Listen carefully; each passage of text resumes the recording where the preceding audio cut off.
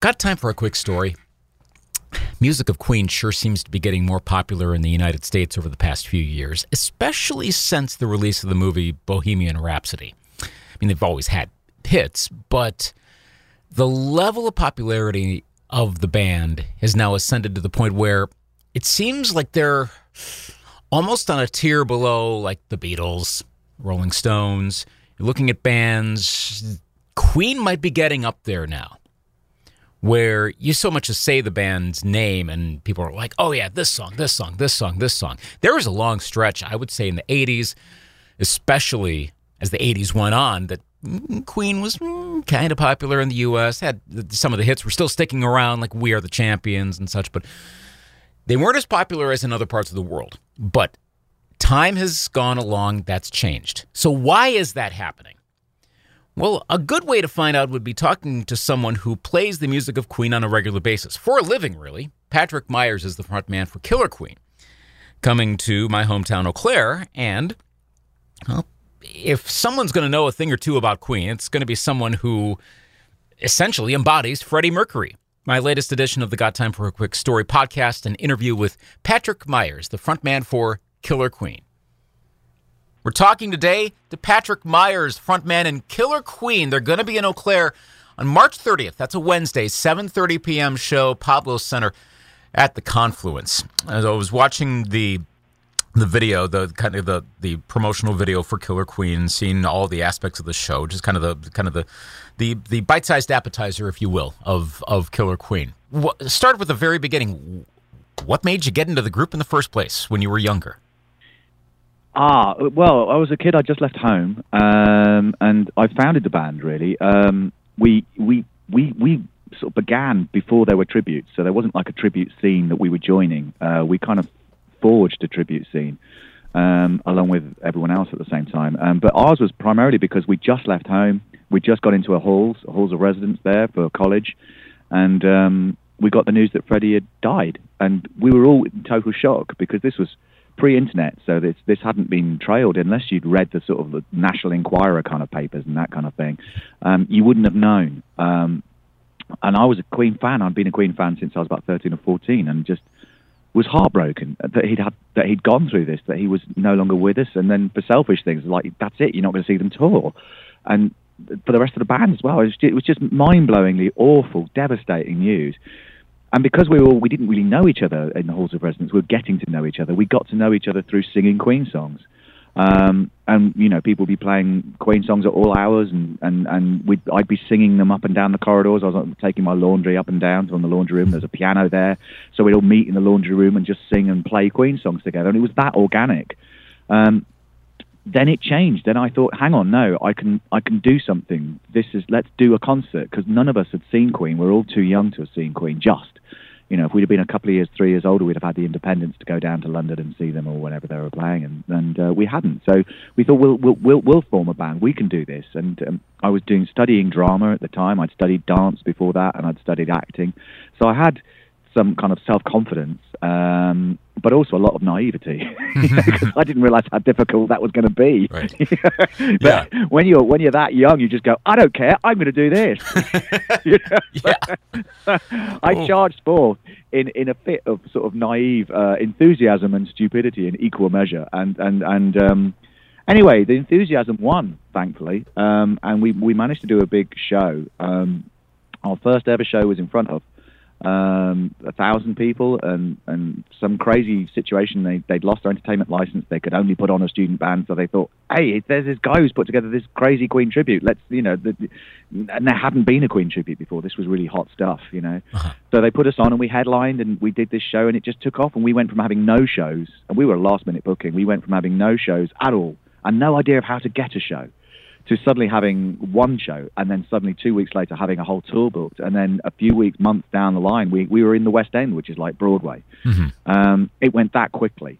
So, and the reactions from the audience from the word go, literally from that very first concert, were electric, because that music is dynamite. Right. It sets a room on fire, that stuff. It's incendiary. It's great fun to play, great fun to perform, and a delight to be with an audience that wants to share it so much, One of the things that has fascinated me about the fandom of Queen living in the States, growing up in the States, is that Queen had their hits, obviously, but seemed to tail off. And I was a kid just getting into music in the 80s. So as I'm becoming aware, Queen's not having hits anymore in the 80s in the United States. They are in the UK. They're not in the US. The Freddie Mercury passing. They're having hits. Oh, go ahead. Yeah, and then Wayne's World as well. Just before that happened, Wayne's World suddenly sort of made everyone go. There were some rallying points for Queen. In as much as Live Aid, everyone saying, "Wow, Queen are amazing," but right. and Queen and it became the focus points. But but in America there was a whole thing that went on that to do with the radio play and Freddie's accessibility with interviews, and it was who knows what it was. I don't really know. You sort of get a sense of it from the film, but it was a complicated thing. And I think Queen were of a mind that let's not go back and play the smaller venues. We go back and play the bigger venues, and if we wait long enough, this will happen because the quality of what we're doing, the quality of what Queen was producing didn't dip.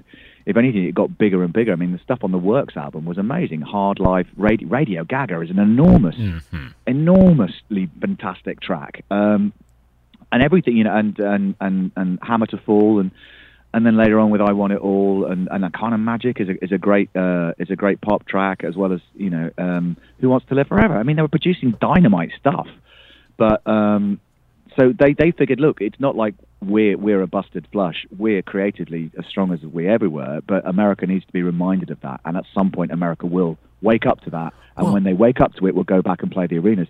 And of course, then Freddie got ill, and it wasn't possible.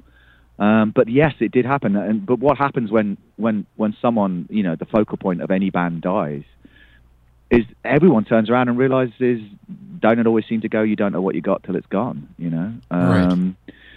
And I think America collectively went, why weren't we paying attention to Queen all this time? They've been doing nothing but gold. This is beautiful. And poor man, Freddie Mercury, having to go through that, and then no longer with us. We don't have this enormous, generous, creative fire, you know, anymore. He's gone. And so let's celebrate his legacy. Let's celebrate his music. Well, and it also... So, go ahead. No, you carry on. Yeah, there was like a second wave too, and again, you tell me, having I know a lot of your tour dates have been overseas, especially in the UK, but I wonder if you noticed the same thing that I did about 3 years ago. Bohemian Rhapsody comes out, and there seemed to be like there was again that first wave when the passing happened. Wayne's World came out at the same time. It was coincidental, but yes, suddenly there's this first reminder. But then it seemed as though around 2018, here in the United States, there was finally this collective acceptance of, oh my gosh, they're as amazing as everyone else has thought. And it seems as though Queen has kind of moved up a notch into like another level of the rock pantheon. Have you noticed that with American crowds, that maybe it was the movie, maybe it was songs like Don't Stop Me Now suddenly getting used in commercials? Something seemed to change in the past few years. What have you noticed? I think you're right with a song like "Don't Stop Me Now." I think all of the things you said are right there, but "Don't Stop Me Now" has got this curious sort of afterlife because it wasn't a huge hit even in the UK. It was one of their great, another cool one from Queen, you know, and then they really slayed us all with things, you know, like "Crazy Little Thing Called Love" and "Save Me" and all that sort of stuff a bit later on. But it was another fantastic Freddie song. But it subsequently, its second life after that, it's become this. You know, it's the perfect song for putting your glad rags on and getting ready to go out and hit the town, you know, and it's got such effervescence and simple, pure fun to it. Such sort of like it's sort of burning optimism and excitement of just a simple thing of going out and having a laugh. You know? Right. It's so simple in terms of it's where it's going, where it comes from, and where it goes to. It's a delight, and so it's grown into this fantastic party track. And yeah, it's been, you know, synced up in loads of adverts, and I think great. I think it should do. I think it's an amazing song. I think you're right about the film. The film absolutely, totally made Queen front and center again in America, and it made everyone realize the story behind. I think a lot of people kind of know the story behind some bands. I mean, there's a lot of stuff about the Beatles, you know, and their Cavern Days, and then the Ed Sullivan Show, and all that sort of stuff. And Queen needed that, I think. Queen needed something that sort of coalesced those that their origins story, and Freddie's story, and to make it in a way that was accessible, because Queen have always spoken to a lot of generations. There's the diehard Queen fans that have been around for decades. There's the new fans, and they've always somehow managed to welcome in the new fans. They've always been really good at that in terms of how they pitch their videos, how they adapted and sculpted their styles to sort of be redolent of their earlier work, but also fresh and new. They were always great at that. I mean, that was one of their major sort of genius strokes was keeping that going, and they've managed to do it. And the way that they pitched that film and casting the band the way they did, so amazing. I mean, Rami was fantastic as Freddie. He let everyone into Freddie's emotional world. Freddie wasn't this remote, aloof figure that people seem to regard him as sometimes. Rami really let everyone see the beating heart of the man, and empathise with what he was going through and the pressure he was under, and his life and how he tried to make sense of his life as he went through it. And the band around him, became this core family of his, or at the same time as producing this amazing work. I think it was amazing, and we certainly noticed that with the audiences that were piling through the doors in 2019, especially. You'd see young kids front row. It was the kids bringing their parents to the show rather than the parents bringing the kids to the show. That was the difference, and it was such a difference. Yeah. Wow. And great, fantastic. And you kind of alluded to it in terms of the marketing, the branding, if you will, to this day of the band, and of course, it's primarily Brian May and Roger Taylor at this point, but still, how they've nursed Queen to this day to still be a big deal. Why, or what is the essence of the band, and why did they establish themselves in that pantheon? Even beyond just how American popularity has evolved. Just looking at the core of their music, their image, all of that, having performed their music for so long now, what would you say is the thing that makes them so important to pop rock music? I think anything to do with that starts with the songs. But it's not just the songs. It's the songs. I would say that the bedrock of everything. I mean, that's self-evident. It's the quality of their songwriting never allied itself wholly to one particular genre of rock. They hopped around on an album. They'd hop around from genre to genre. They sort of invented thrash metal with Stone Cold Crazy. Some people to this day think it's a Metallica cover. No. Queen. Some bands would take a song like Stone Cold Crazy, and that would be the whole album. It'd be different versions of that kind of song, and then cut to the heavy, harsh dynamic of a vocal, and then the band comes in again. Mm-hmm. So that would be like a whole album for a band, and Queen just did that as we do that as well. Right. And then did a million other songs right beside it that were equally groundbreaking and extraordinary. So I think that dexterity they had with styles meant that you couldn't put them in a box, and everybody loves putting a band in a box. They want to say Alice Cooper's like this, and the artists that really survive the test of time, people like Queen, people like the Beatles, people like Bowie, they refused to arrive gift boxed. They will let you find them in an entirely new environment again and again and again, and rediscover them and go, oh God. So you become you become a real follower of the band because you're desperate to see what they do next, rather than desperate to see them repeat what they did last. And Queen were amazing at that, but also they realised the enormous power of video. Sometimes people say, "Oh, Bohemian Rhapsody was the first ever video." Clearly, it wasn't, because you've got thousands of promo clips, that predate that. But what it did was it suddenly was there was the amazing Penny Lane and Strawberry Fields promo clips. They were groundbreaking too, but in a way they didn't herald a change in the industry. They were just something that the Beatles was doing, and it was convenient for them because that means they wouldn't have to tour. And Queen did their video to Bohemian Rhapsody for the same reasons. They couldn't do the big show over here called Top of the Pops. They were on tour, so here's your video, Top of the Pops. And they also didn't like doing Top of the Pops that much, because it was tiny stages, and it was a compromise. So let's not have any compromise with a single that was all about no compromise. Let's have a video that goes with it. And it changed the industry overnight, but it meant that Queen become immortal. And Queen have also had, because so much of their stuff, so much of their amazing tracks, have got fantastic videos.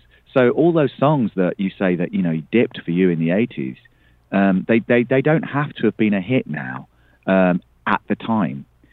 You can America and every 10-year-old and 12-year-old and 15-year-old and 20-year-old and 30-year-old can all enjoy the video to I Want to Break Free now. Mm-hmm. They can all enjoy the amazing video to Radio Gaga now because those videos are timeless. So in a way, they've sort of beaten time, whereas a band had to have the hit at the time or else they're not going to be hits. Now with YouTube and the way that the world has gone, people are discovering Queen and absorbing every one of their hits, whether they were a hit in the territory or not. So we'll play songs like Radio Gaga and they'll bring their house down in America, whereas that would have been an obscure song potentially, at a different stage of their career. Yeah. Simply because it didn't chart at the time. It didn't get that glorious little window of fame of hitting the Billboard, So everything's got a lot more egalitarian, and all you need now is, I say all you need, it's hard to do, but, something like a film like Bohemian Rhapsody that turns that spotlight so firmly on Queen and just lets the whole world, and it's so beautifully distributed. They had they did it so well, and it was so beautifully cast. I mean, the guy playing Brian was Brian. Yes. In that film, he was yes. Guillaume Lee, I think he was called. He's just amazing. I've seen him in other stuff as well. He's a great actor. Yeah, I mean, all it takes is something like that for everyone to go, okay, yeah, Queen, give me more Queen. We want more Queen. And then, everyone can suddenly dial up those videos that weren't a hit at the time, but are so fantastic now. And the great performance videos like Hammer to Fall, where you've got Forest National Stadium and stuff, which we've played as well. We've been lucky enough to play. And just watch what sort of masters of their craft they were. But they hit the ground running. Queen were amazing. I mean, they you listen to an album like Queen 2, they had all the ingredients and the song, and a lot of the songwriting elements that they later incorporated in things like the March of the Black Queen and stuff. You can hear Bohemian Rhapsody waiting to be born from that song in terms of some of the cadences and some of the riffs that they've got in there. There was so much potential and so much, they were so good at realizing what they had very, very quickly and then working out the best way of making sure that everybody could get a chance to see that. In a way, the press couldn't keep up with them. So the press would turn on them now and again because the press were going, well, we want to call you this. And journalists can be a bit lazy sometimes, they just sort of reach in the drawer about what everyone said about them last time and then just say it again, Right. And I think Queen were hard to bottle. You couldn't pin them down, and they had so much to offer that I think they took journalism by surprise a lot of the time throughout their career, not just early on, and it takes something to reframe and let everyone stop and smell the roses for everyone to go, hang on a minute, forget what anyone wrote at the time. This stuff is extraordinary work. This stuff is amazing, and this band is one of the most. It's not just they've achieved more in the pantheon of rock. I go more than that. I think they are the pantheon of rock. I think that their work is extraordinary. A song like "We Will Rock You," it feels like it could. If you're going to have Arthur C. Clarke's 2001, you could take out the Thus Spoke Zarathustra or whatever and put "We Will Rock You" in there with a guy with smashing the rock on there, and it would work just as well. Do you know what? It's that primeval, right. So I think Queen are rock and roll, and I think they are, and they're also musical theatre, and they're also ballads. They brought such a range of emotion to music that took it away from lyrically. A song like "Who Wants to Live Forever" is extraordinary. And a valedictory song like "The Show Must Go On" and all the Days of Our Lives is so mature and so moving that I think if you swung a spotlight onto Queen in the way that film did, and the music wasn't there, the generation the spotlight would just move on to something else. These things like the musical "We Will Rock You" and things like Bohemian Rhapsody the film. And any other device they can think of, and long may they continue to think of different things, it throws a spotlight onto the extraordinary songs. So I say it again, it comes back to those songs, because that attention would just wither and vanish if the kids today would sort of like look at what was there and go, yeah, so what? And they don't. The kids today look at what's there and go, this is the best stuff I've heard. This is amazing. I want to hear more of this. This band's extraordinary, you know. So that their legacy is their music, and any device that gets people switched on to that music, I applaud, you know, and particularly as it's done so well, and it you know, it makes their personalities become part of that legend, which I guess it has to if you're going to enter into realms of folklore, you know, and that kind of vibe. You need to have a good storytelling mechanism to do that, and I think they've got that with Bohemian Rhapsody. Speaking of legend, if you really think about it, and I was just thinking about this a bit earlier, there are not too many pop rock performers where their performing style is immediately identifiable just by looking at a photo of them. Yeah. And the Freddie Mercury silhouette, the fist, the held up microphone, there's like probably 2 or 3 poses, but they're ones everyone knows. And like I said, there's not too many others you can say that about. You actually have to see a photo of them, even silhouetted. That wouldn't work. So you're channeling. I mean, that's a pretty big obligation to nail Freddie Mercury's persona.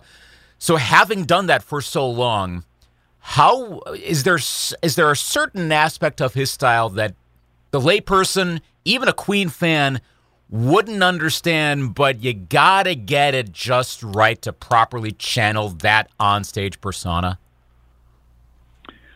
There are lots of elements to that you bring to performance. You know, there's an element of sort of studying what he did, seeing what he did, but you've got to also look at the impetus of when you see particularly live stuff, but also videos. You know, you can see, you know, a lot of improvisational quality in what Freddie does and did.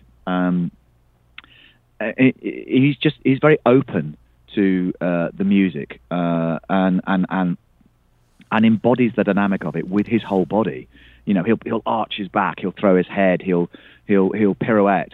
But these aren't just meaningless sort of, you know, points of choreography. These are all so perfectly aligned to what an audience's heart is feeling when they listen to the song.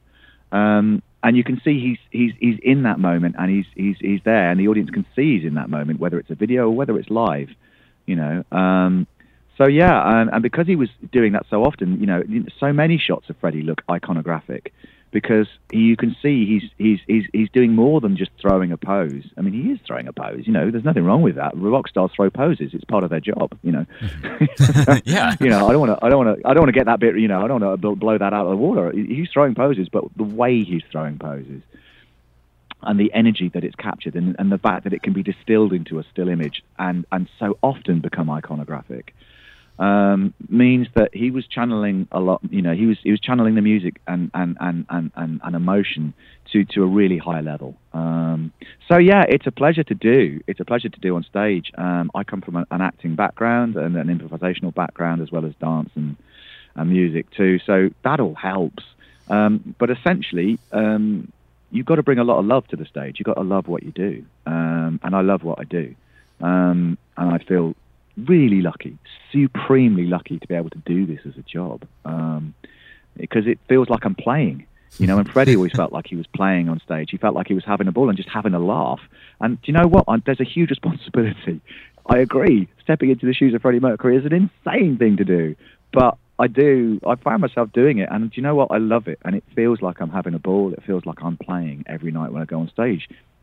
You know, it doesn't matter, you know, how you feel off stage, if you're tired or if you're ecstatic or whatever your feelings are off stage. They're entirely irrelevant to when you step on stage, because you've got again the bedrock of these songs, you know, and these songs feed you. You know, they feed you everything you're ever going to need as a performer, in terms of, you know, drawing energy and inspiration and performance from it. You know, so it's fresh every night. It's you know, I'm never quite sure what I'm going to do out there. Some things, you know, but that's what I love about it. You know, I've done this for a long time now, and you know, what I love about it is the fact that it's as fresh as you want it to be. You know, it's there for the taking.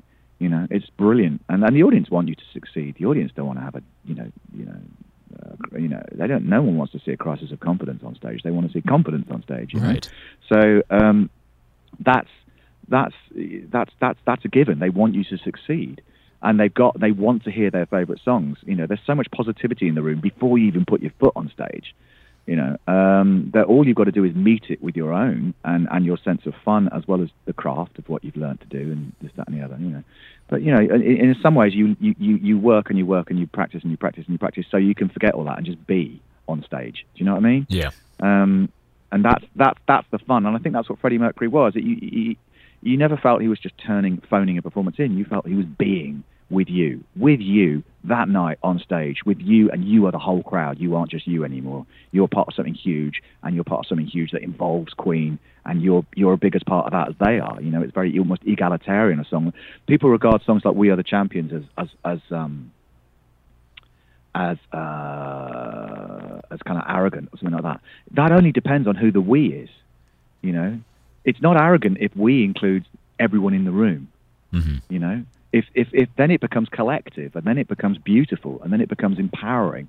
It's only we if it's just you're talking about me and your best pal. You know, right? Hey, yeah. If it's just me and him, we're amazing. You know, Little self-serving there, right? Out, Yeah. You know, but if that we involves everybody, then it's not that. It's a song, because if you listen to the verse of those songs, it's about someone that didn't have the best of times, that, you know, that stood up to, you know, the person that kicked sand in their face, you know, and no bed of roses, you know, and it's about empowering. And so, and that we is everybody. So when we sing "We Are the Champions" at the end of the song, the whole crowd is singing it. We're singing it collectively together, and that's so powerful. You know, that's why sporting. Freddie said he was thinking about football when he wrote it. He wanted something to unite an audience. So he did. I mean, mission successful. Right. Same with "We Will Rock You," though. See, they kind of came together, those songs, you know. Mm-hmm. One was Brian's and one was Freddie, but they sort of almost like it's almost like Lennon and McCartney at that point, Penny Lane and Strawberry Fields. You know, I always think it's the same with "We Will Rock You" and "We Are the Champions." Those two songs kind of, you know, birthed together, but inspired by each other in some way. That's an interesting point. You mentioned that you get to play every night on these shows. Oh. And you got three other folks behind you, too, and to the side of Yeah. you doing that. Describe the other three We're guys. all messing about together. Yeah.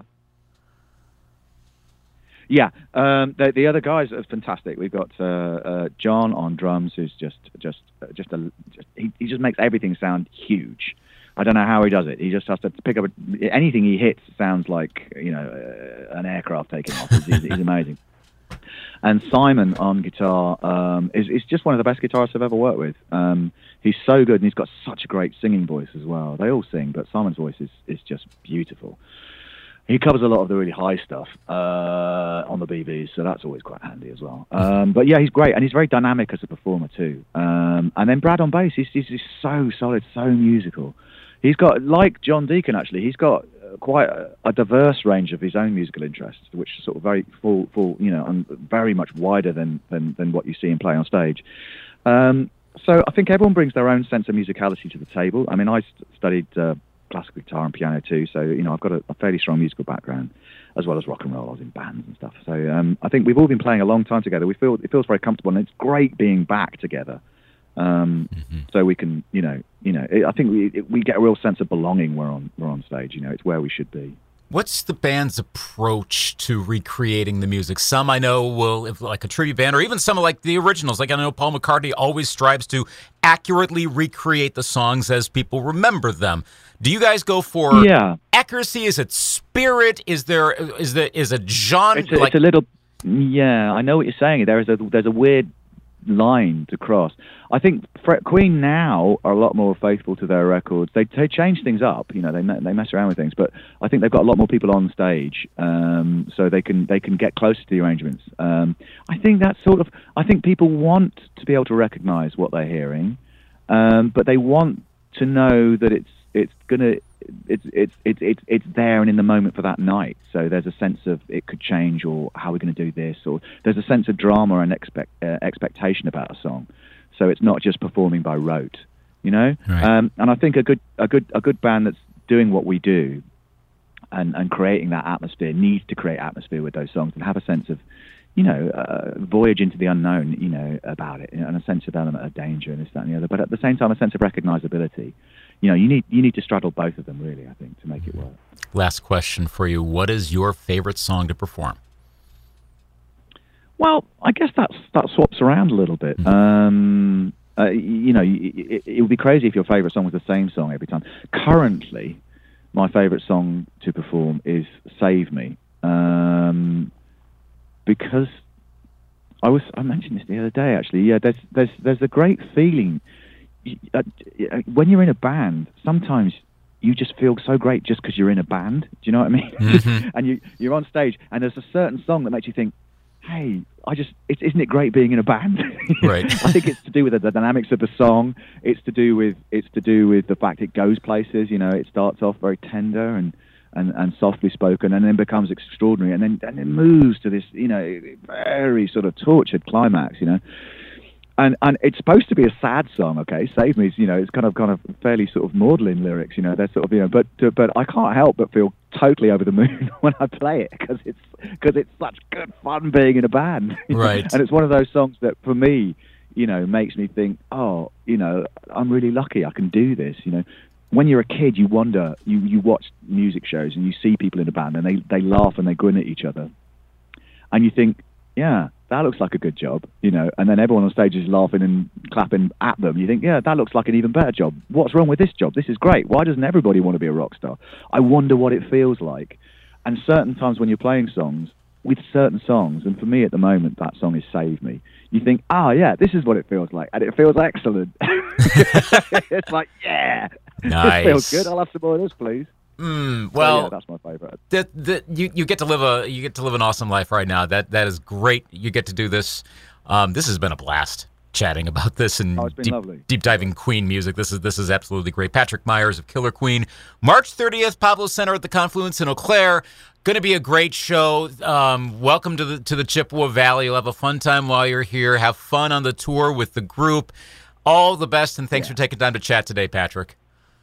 It's been a pleasure, Luke. I probably could have kept talking about Queen stuff with him for another hour or so. It's the thing with folks in tribute bands. They're sometimes the best people to talk about when you want to talk about a particular artist, because it's their job to know that artist, that group, inside and out, to recreate the essence of that musical act.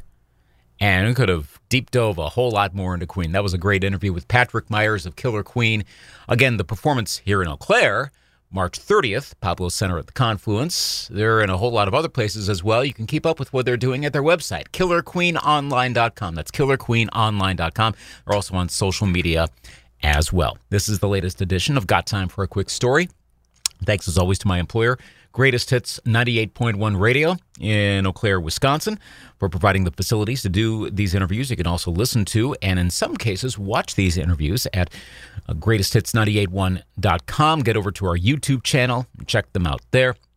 And also thanks to Chipster PR for helping to set this up, Jen Farhood for helping to arrange this particular interview. You can follow this podcast as well. A lot of the usual podcast platforms. Look for Got Time for a Quick Story. Subscribe to find the new episodes when they arrive, and also rate it, preferably higher, to spread the word around even more. Got Time for a Quick Story. I'm Luke Anthony.